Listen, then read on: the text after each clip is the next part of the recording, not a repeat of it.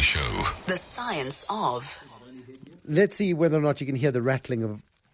No, it just sounds really weird. I've got foot bones in front of me. Yeah, it is. I suppose it is a foot. It's grotesque.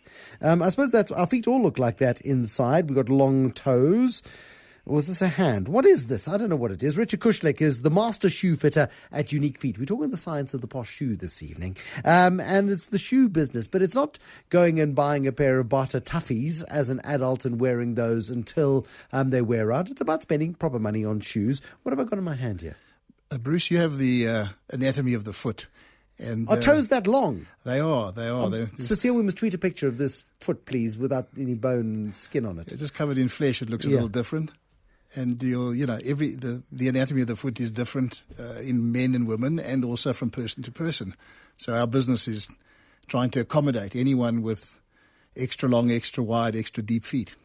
And you do it through a specialized... I mean, one goes overseas and one buys a pair of shoes overseas and one gets specially measured up and they sort of look at the shape of your foot and suggest that, a Clark shoe may be better than a Church's shoe or whatever the case might be if you're shopping for shoes in England. And you get a decent shoe service. In South Africa, do you want black or brown? Well, this is the difference. That in many shoe retailers have changed the channels of distribution as we used to know them in the old days, where... You were either a retailer, you were a specialist, you were a wholesaler, whatever. These days, guys have online shopping, which has become a very big part of the business. In fact, I think 17% or 16% of all shoes in the United States are sold online. Once you know the brand you like and the style you like, you're used to the cut, and as long as the form of the shoe doesn't change, well, then you can probably safely order. Yes, that's true to a certain extent. But with the more elite shoe companies, they have many different lasts or forms, as you call them, and therefore you may order online and find that you end up with a pair of shoes that doesn't fit you, and then travel back to South Africa and find that you need someone like us to help you out. No, absolutely. When we look at the human foot, those of us who grew up with Barter Tackies as our running shoes as kids, before brands became trendy, we were told Nike and Reebok were the only way to cushion your foot. We've already done an enormous amount of damage to our feet, through track events and running cross country in Tackies. Well, that's probably true. But there are many people who ran comrades in Barter Tackies, as you call them, and ran injury-free. I guess there's also the genetic element that some people are, susceptible to injury, others aren't. But yes, you're quite right. The big brands of the world spend lots and lots of money on R&D, and that R&D is mainly around injury prevention. Are you a podiatrist by profession? No, I'm not a podiatrist by profession. I was just fortunate to be taught about the relationship between feet and shoes by my late father, who was a leading orthopedic surgeon, both academically and in private practice in Johannesburg. And we both had, the common factor was that we both were size 14. What? And that made us very interested in shoes because we had to be, because it was very difficult to locate shoes of that nature. I've got a friend with size 14 boats on his feet. Do you supply the size 14? Yeah, now we go up to size 17 in our business, and we can make up to size 20 if necessary. Under special orders, but South Africans generally have big feet. I don't know if you know, but the Dutch that's why they wear clogs. Are known to have the biggest feet in the world, and we obviously have their genes in our society. So, South Africans do have big feet. Well, and they often put them in their mouths. Correct. That's what they do. Shoes are a status symbol in South Africa. Many people will spend money on shoes long before they spend money on any other item of clothing. What is it about shoes that defines us? Look, I think it can be an international sort of trend, but in South Africa more so than ever. And you might even think of it politically that in times gone past, underprivileged people used to be measured not by the houses that they owned or that they didn't own, but they were measured by their attire and their footwear. So a man or a woman was really found to be a pillar of society if he wore good shoes, and that still happens today. We still find people buying shoes, really expensive shoes that most people wouldn't afford, and they pay them off, their ways of paying them off and so on. So that's something that we still do to this day.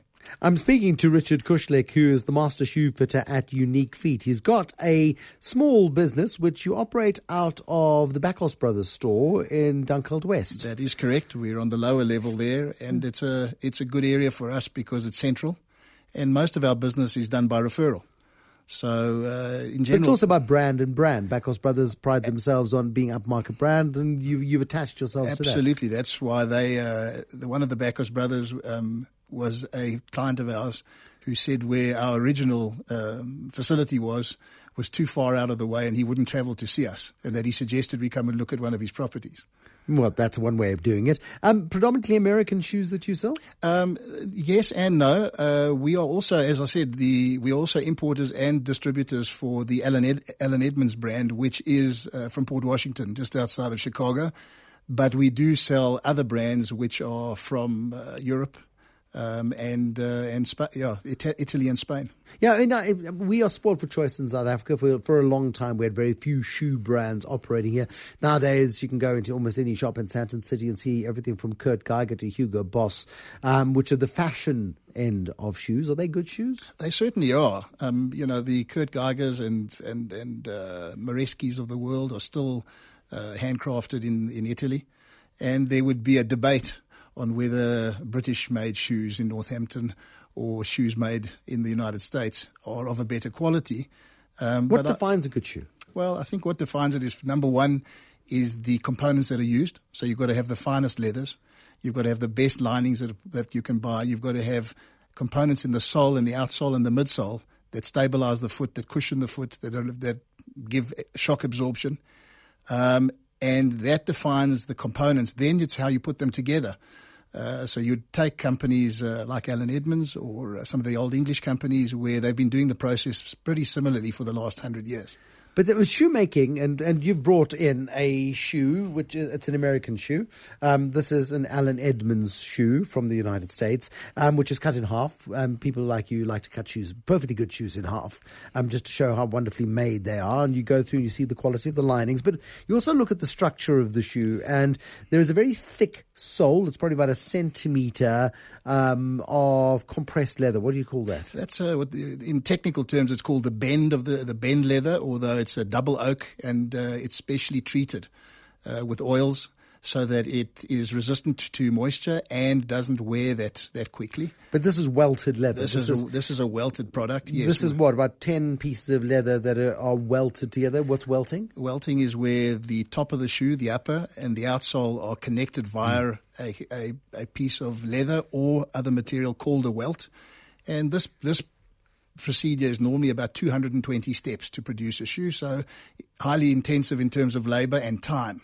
Which explains why they're so blooming expensive. That's correct. Do you get what you pay for in terms of shoes? I think so. That old Afrikaans adage, goedkoop is duurkoop, and that shoes that are well made, irrespective of who's making them, will last a long time, and they are normally repairable. So, you've got to have a recrafting opportunity if you're buying expensive shoes. But shoes are like everything else, aren't they? Disposable, aren't they? Trends. Not classic men's footwear. They're everlasting. They're timeless. I mean, this is a brogue, and the brogue is traditional. The brogue goes in and out, but men of a certain age don't care, and will wear them come winter, rain, summer, or fall as it comes through. One expects to pay for a decent pair of shoes. If one goes out and gets a pair of Rockport, some of the most comfortable shoes in the world from our mates at Khaliks, you'll pay 1,500 Rand for a pair of shoes. That's true. That's a high quality product. That's a good pair of shoes. What's Absolutely wrong with them? Nothing at all. The construction's different. It's what they call cement construction, so the process is a lot quicker. It's just they don't last as long. Well, and you can't resole them. Yeah. So that's the long term view is that if you buy a pair of welted shoes, they're with you for life. And as long as you look after them, you can have them 15, 20 years, and you can just resole them every couple of years. Whereas the other shoes, generally cement-lasted shoes, once they wear out, they're over. And that's, if you wore them every day, that's probably a year or two's use, and then they're done. Do you judge people by their shoes? I certainly do, because it's my business. Hold on, I'm going to put my feet on the desk. Tell me about my character from my shoes. Well, if I look carefully, I see that they've been resoled a few times. So that tells me that you really like them. They're cheap. I'm a cheapskate, yeah? No, because lots of people repair their shoes. And secondly, what I do like about them is they're quite trendy, square toe with a open tab lacing. And that allows that's kind of semi-fashionable and it's also a timeless model. But also, I trash shoes, so these things aren't going to last much longer, unfortunately. But I think they've got another retread left in them. I saw the brand name on the bottom. It's a pretty well-known, established brand name, and some of those are made locally, and some of them are still made in the UK. These, I think, are made in the Cape Flats. They could well be. There we go. Yeah. And that's also the thing where you've got a brand like this particular brand, where do you get the same as it's made locally as if it comes from the UK? I'm sure the guys on the Cape Flats will be arguing with me tonight, but the answer is they have got the license to make the product locally for the very reason to keep the product in a reasonable price level. But isn't that the problem? Is that they start manufacturing for price rather than for the original quality? As I said, there's a compromise on the components. There we go. My guest this evening, I'm thoroughly enjoying talking to Richard Kushlick, the master shoe fitter at Unique Feet. If you've been to Unique Feet, if you've bought some shoes there, if you've got a pair of shoes that is 20 or 30 years old, Dad, my dad's got a pair of Crockett & Jones that must be 35 years old. And I know that because he asked me to put a rubber sole on them and I nearly destroyed them. But I think he's forgiven me now. We've had people bring shoes in that are nearly 30 years old, that they've been in a cupboard for a long time. We happen to have a recrafting facility where it's based in the Western Cape and it's owned by a third-generation shoemaker. And so the art of shoemaking is still very much alive and well in South Africa? Well, but it's very, very, very hard to find. And in the whole of Johannesburg, we struggle to locate someone who can repair shoes to the kind of standard that is required for these top-level brands. Richard Kushlick is the master shoe fitter at Unique Feet. We learned about Richard Kushlick from Paul Teron, the man behind the business blunders, because he's got odd-shaped feet, has he, Richard? He's got long, thin, narrow feet, which are difficult to fit, but he came and saw us once and we sorted him out. There we go. You can even sort out, if you could sort out Paul Teron, you can sort out anybody. Johnny in Roodepoort, you got a question for Richard? Yes, please, Richard. Good evening to you. I've got a problem getting half-size shoes in this country. I don't know why. I've got a very broad foot at the top end of the foot, and it's virtually impossible to find half sizes. This is something that's happened. Hi, Johnny. This has happened because a lot of retailers are deciding that half sizes are not necessary anymore. It helps them control their inventory. However, you're quite right that half sizes are not only wider. They are a 16th of an inch wider, they're a 24th of an inch deeper, and they're a 1/6 of an inch longer. So in reality, you're quite right, a half size is a bigger shoe. And to compound it even worse, most retailers don't offer widths. Now, this is something that a person like you would have a problem with.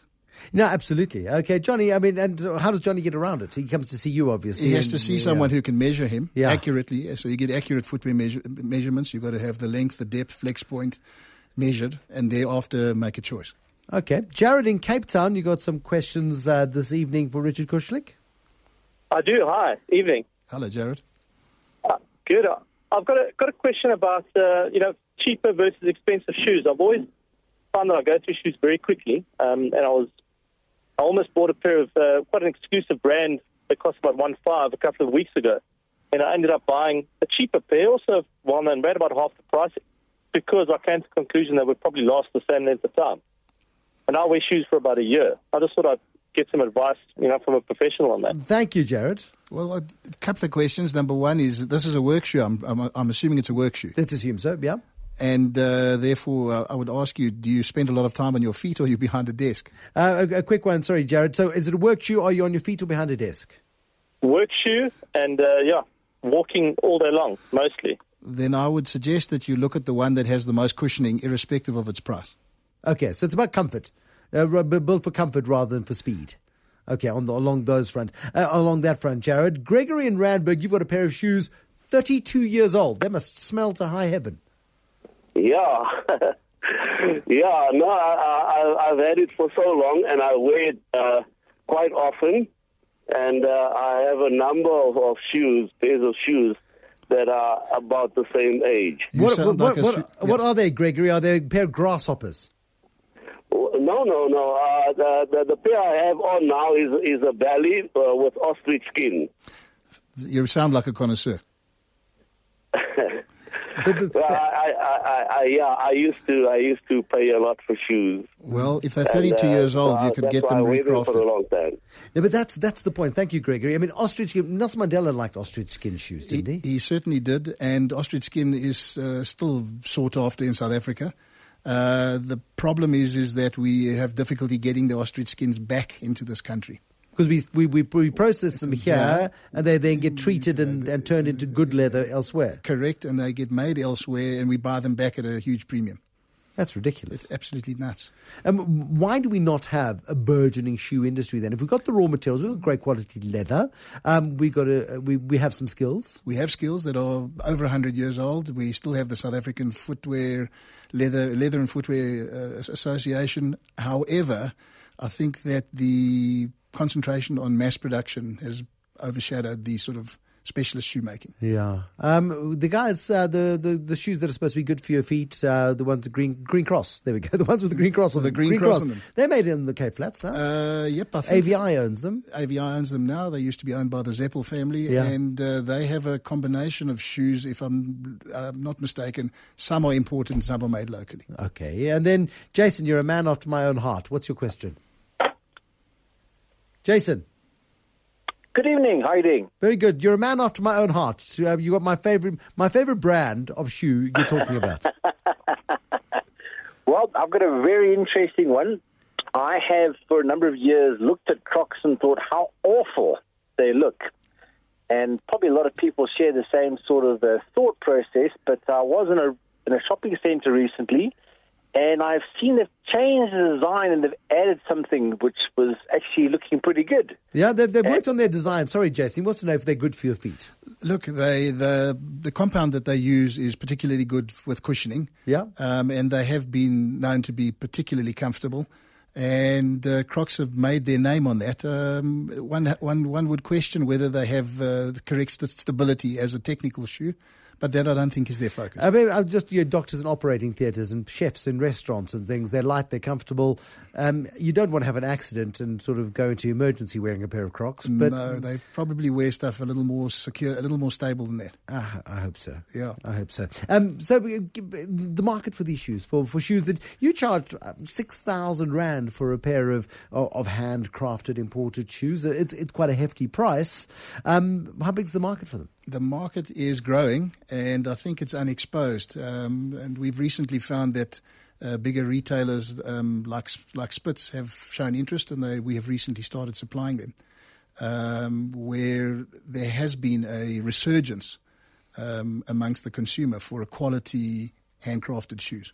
And it's also about durability. It's about the fact that you can have a pair of shoes that last you 10 or 15 or 20, and in the case of Gregory, 32 years. That's quite right. And you can only do that provided you have the quality shoe to start off with. Yeah, it's a fascinating world of shoes. The shoe fitter at Unique Fit, at Unique Feet, his name is Richard Kushlick, grandson of Toby, the actress. That is correct. The lady, grand dame of the theatre. She was a superhero. 1960s, 70s. She was a dominant force, wasn't she, on the stage? She was dominant until she passed away, to be honest. But that was in the early 90s. Yeah, she was a legend, an absolute legend. Grandson of Toby Kushlick, Richard Kushlick, this evening, the master shoe fitter at Unique Feet.